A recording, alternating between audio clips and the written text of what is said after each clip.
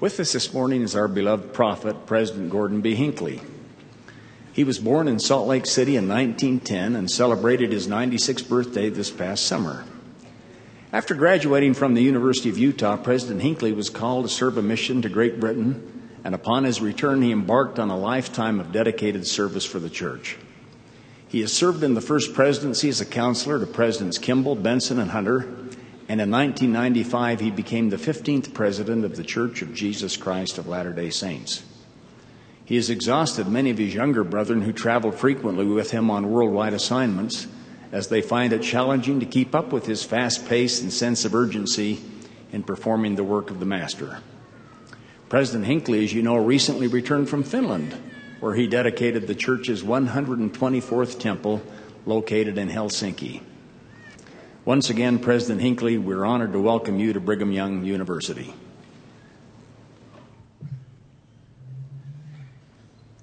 My dear friends, over the years I've spoken many times to generations of students who have assembled in this great Marriott Center.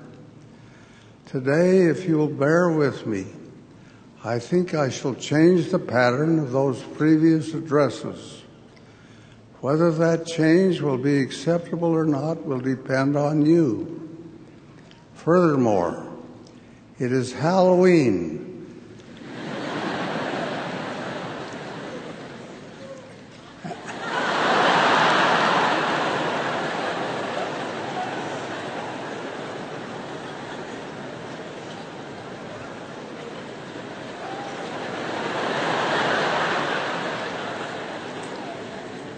That calls for something a little different. But I don't know why it should. As all of you recognize, I am now an old man who has weathered many seasons and been touched and affected by many experiences. Emerson was once asked what books he had read that had most influenced his life.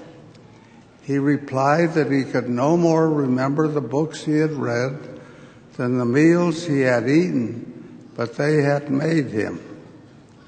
And so, in the spirit of what Emerson said, rather than giving a speech, I've thought to offer several brief cameos or vignettes or seemingly little experiences that I remember from out of the past and that have touched my life in an unforgettable manner. They've all been published, and some of you may be familiar with them. They will not be in any chronological order. I begin with number 1. I was in the city of Torreon, Mexico, and was being driven about in a beautiful and expensive automobile. It belonged to a man named David Castaneda. At one time, he and his wife and their children lived on a little rundown farm. They owned 30 chickens, 2 pigs, and 1 skinny horse. They walked in poverty. Then one day, 2 missionaries called on them. Sister Castaneda said, "The elders took the blinders from our eyes and brought light into our lives. We knew nothing of Jesus Christ. We knew nothing of God until they came. They moved into the little town of Bermejillo. Circumstances led them to the junk business. They bought wrecked automobiles. This led to association with insurance companies. They gradually built a prosperous business in which the father and his 5 sons worked. With simple faith, they paid their tithing. They lived the gospel. They served wherever they were called. 4 of their sons and 3 of their daughters filled missions. Through their influence, some 200 of their family and friends have joined the church. Over 30 sons and daughters of family and friends have served missions. They donated the land on which a chapel now stands. At the time I met them, the children, now grown to maturity, and the parents were taking turns going to Mexico City each month there to work in the temple. They are a shining and inspirational example of the miraculous power of missionary work. Think of the wonderful consequences of their being taught and receiving the teachings of the gospel from two humble missionaries. Such miracles that are occurring today all across the world. Now, vignette number 2. I have stood at the tomb of Napoleon in Paris, at the tomb of Lenin in Moscow, and before the burial places of many others of the great leaders of the earth. In their time, they commanded armies. They ruled with near omnipotence. Their very words brought terror into the hearts of people. I reverently walked through some of the great cemeteries of the world. I have reflected quietly and thoughtfully as I have stood in the military cemetery in Manila in the Philippines.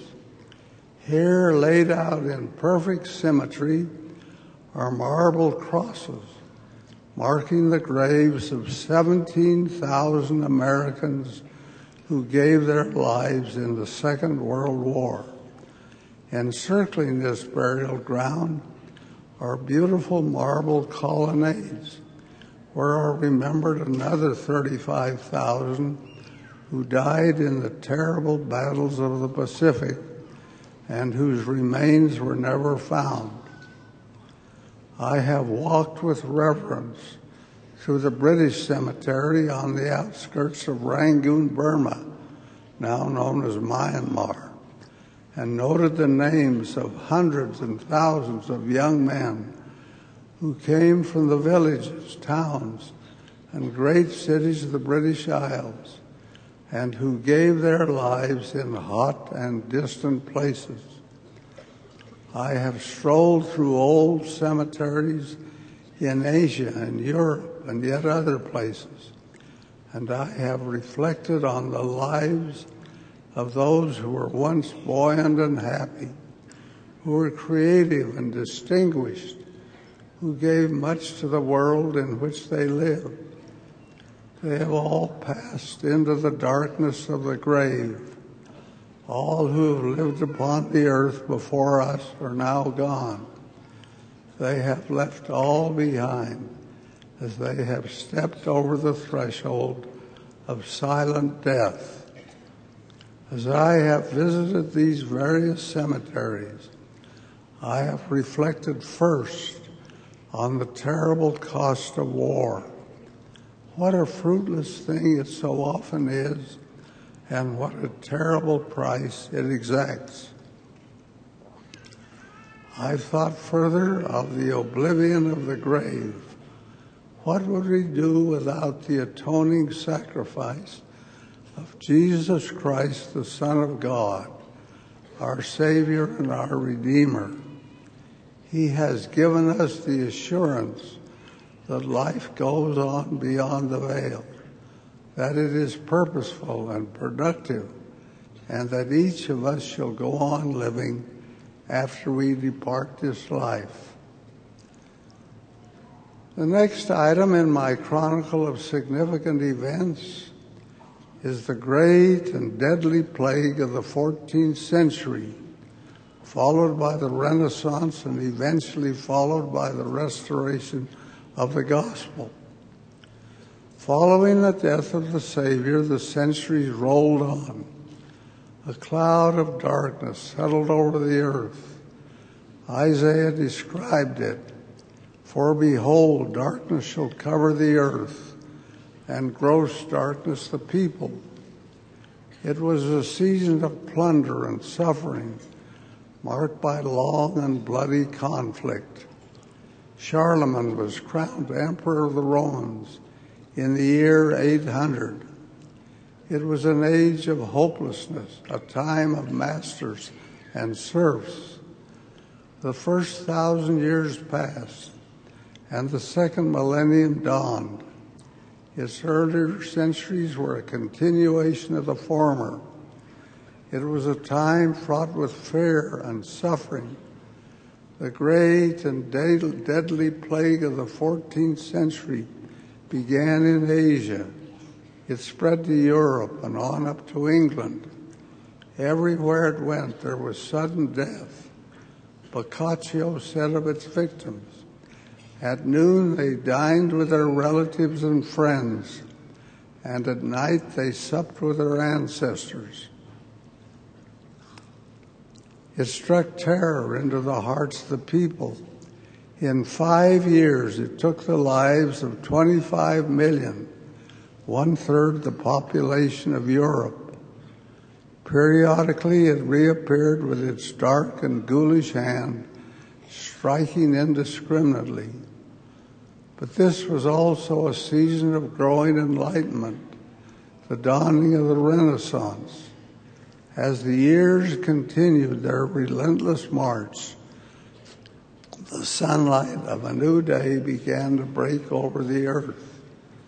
There was a magnificent flowering of art, architecture, and literature. Reformers worked to change the church, notably such men as Luther, Melanchthon, Huss, Zwingli, and Tyndale. These were men of great courage, some of whom suffered cruel deaths because of their beliefs. Protestantism was born with its cry for reformation. While this great ferment was stirring across the Christian world, political forces were at work also. There came the American Revolutionary War, resulting in the birth of a nation whose Constitution declared that government should not reach its grasping hand into matters of religion. A new day had dawned, a glorious day. Here there was no longer a state church. No one faith was favored above another. All of the history of the past had pointed to this season. The centuries, with all of their suffering and all of their hope, had come and gone. The Almighty Judge of the nations, the living God, determined that the times of which the prophets had spoken had arrived. Daniel had foreseen a stone which was cut out of the mountain without hands and which rolled forth and filled the whole earth. Then occurred that most wonderful event, the revealing of the Father and the Son to the 14-year-old Joseph. There followed in orderly procession the coming forth of the Book of Mormon, then the restoration of the priesthood with keys to unlock the door of eternal life. How thankful we should be for these marvelous and wonderful things that so richly bless our lives, including the privilege of attending this university. And now, number 4 is a cameo of a little different nature. Joseph Anderson was a 70. He lived to be 102, the oldest general authority ever. He served as secretary to President Heber J. Grant, beginning way back in 1922. In his old age, President Grant became seriously ill. When Joseph visited with him, President Grant said to him, "Joseph, have I ever been unkind to you? Have I ever abused you in any way?" Joseph said, "No, President Grant. You have never been unkind to me in all these many years." Tears rolled down President Grant's cheeks, and he said, "Joseph, I am glad that you can say that I have never been unkind to you. President Grant died the next day. Joseph Anderson, through the remainder of his life, had reason to rejoice in the kindness, the civility, the decency, the honesty, and the integrity on the part of a most remarkable and wonderful man, President Heber J. Grant. Now, for a touch on the lighter side, comes number 5. My father used to tell this story. A boy came down to breakfast one morning and said to his father, "Dad, I was dreaming about you last night." "You were?" "Yes." "What were you dreaming?" "I was dreaming that I was climbing a ladder to heaven, and on each rung of the ladder as I went up, I had to write one of my sins." His father said, "Yes? Where do I come into your dream?" The boy said, "As I was going up, I met you coming down for more chalk."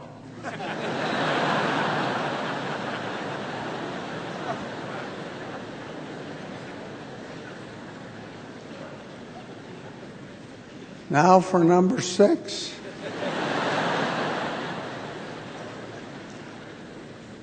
I've always loved this piece of poetry by Rosemary and Stephen Benet. It is entitled Nancy Hanks and speaks the thoughts of the mother of Abraham Lincoln. It reads as follows.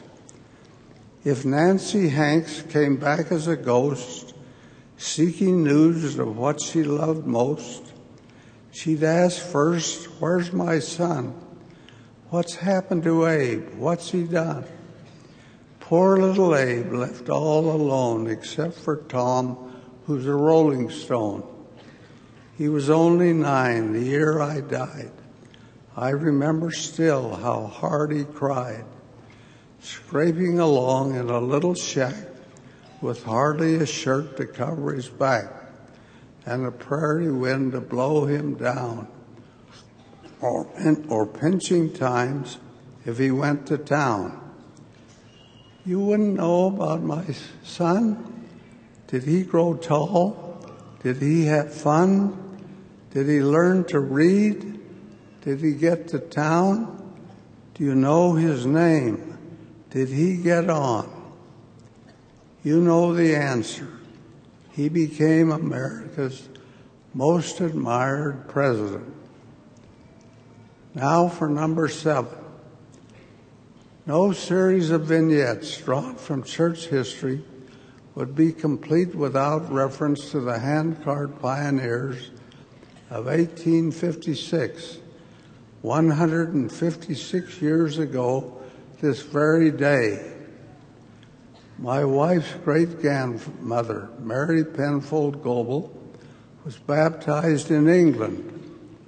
The family joined the Hunt Wagon Company, which accompanied the Martin Handcart Company. Her daughter's account is written in the simple, matter-of-fact manner of a young girl. But behind those plain words is stark tragedy. She writes as follows. We traveled from 15 to 20 miles a day till we got to the Platte River. We caught up with the handcart companies that day. We watched them cross the river. There were great lumps of ice floating in the water. It was bitter cold. The next morning there were 14 dead. We went back to camp and went to prayers. We sang, Come, Come, Ye Saints. I wondered what made my mother cry. The next morning, my little sister was born. It was the 23rd of September. We named her Edith, and she lived 6 weeks and died. She was buried at the last crossing of the Sweetwater. When we arrived at Devil's Gate, it was bitter cold. My brother James was as well as he ever was when he went to bed. In the morning, he was dead. My feet were frozen, also my brothers and sisters. It was nothing but snow. We could not drive the pegs for our tents. We did not know what would become of us. One night a man came to our camp and told us Brigham Young had sent men and wagons to help us. We sang songs, some danced and some cried. My mother never got well. She died between the Little and Big Mountains. She was 43 years old. We arrived in Salt Lake City at 9 o'clock at night, the 11th of December, 1856. 3 out of the 4 that were living were frozen. My mother was dead in the wagon. Early next morning, Brigham Young came.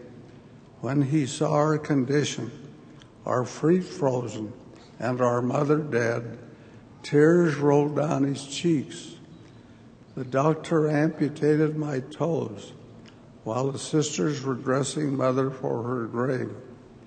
That afternoon, she was buried.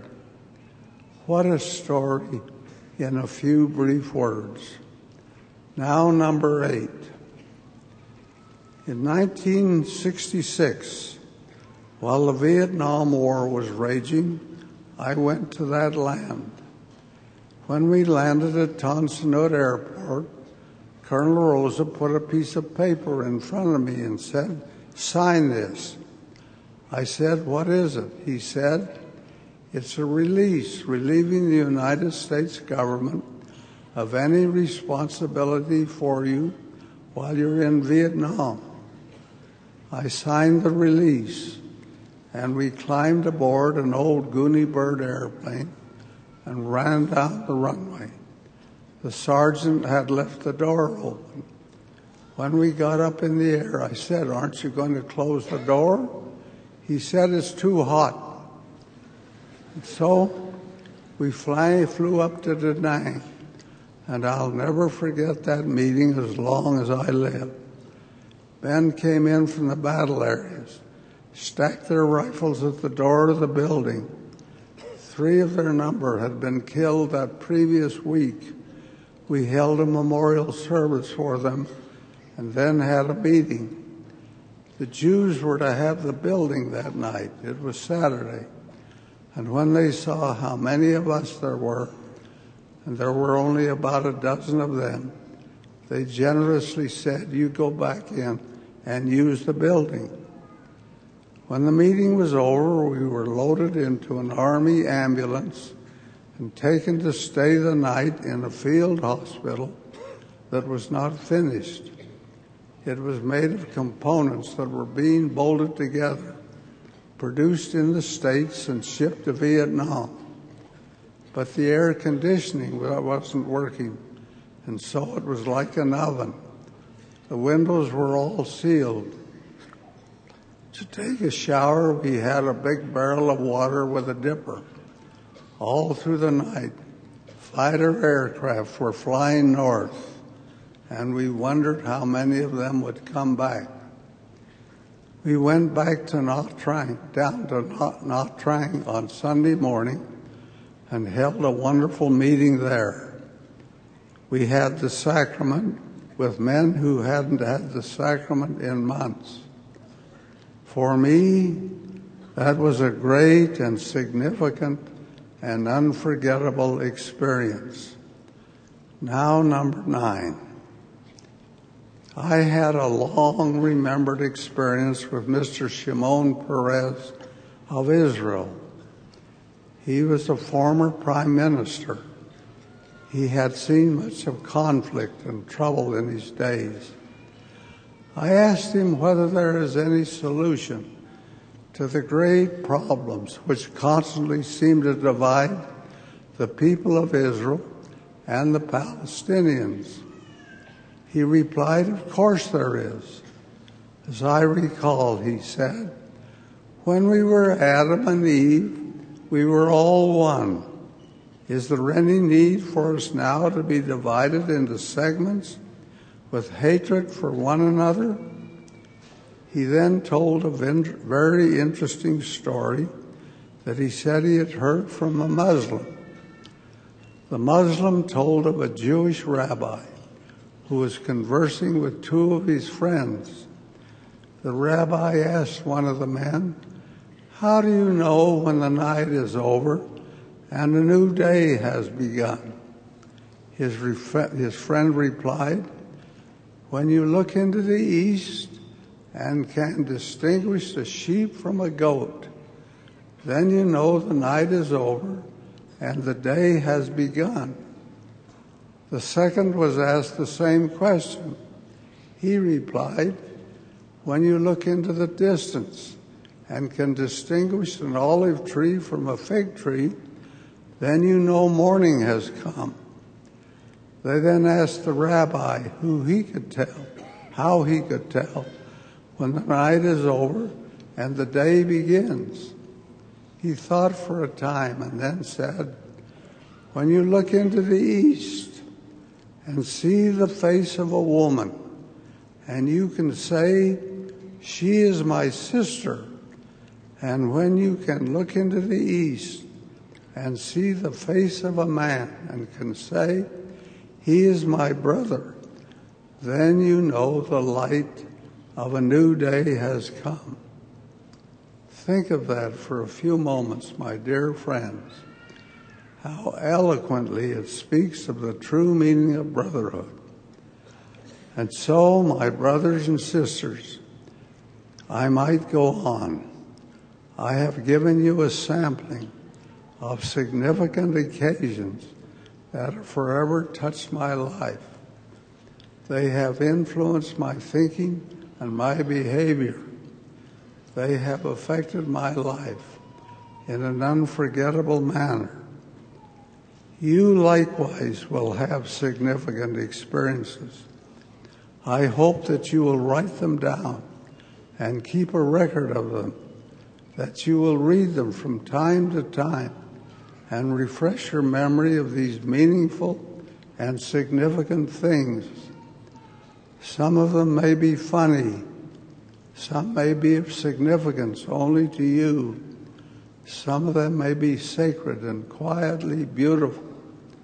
Some may build one upon another until they represent a lifetime of special experience. So it was with the girl I married nearly 70 years ago. My experiences with her stand out vividly in my memory. I cannot forget them.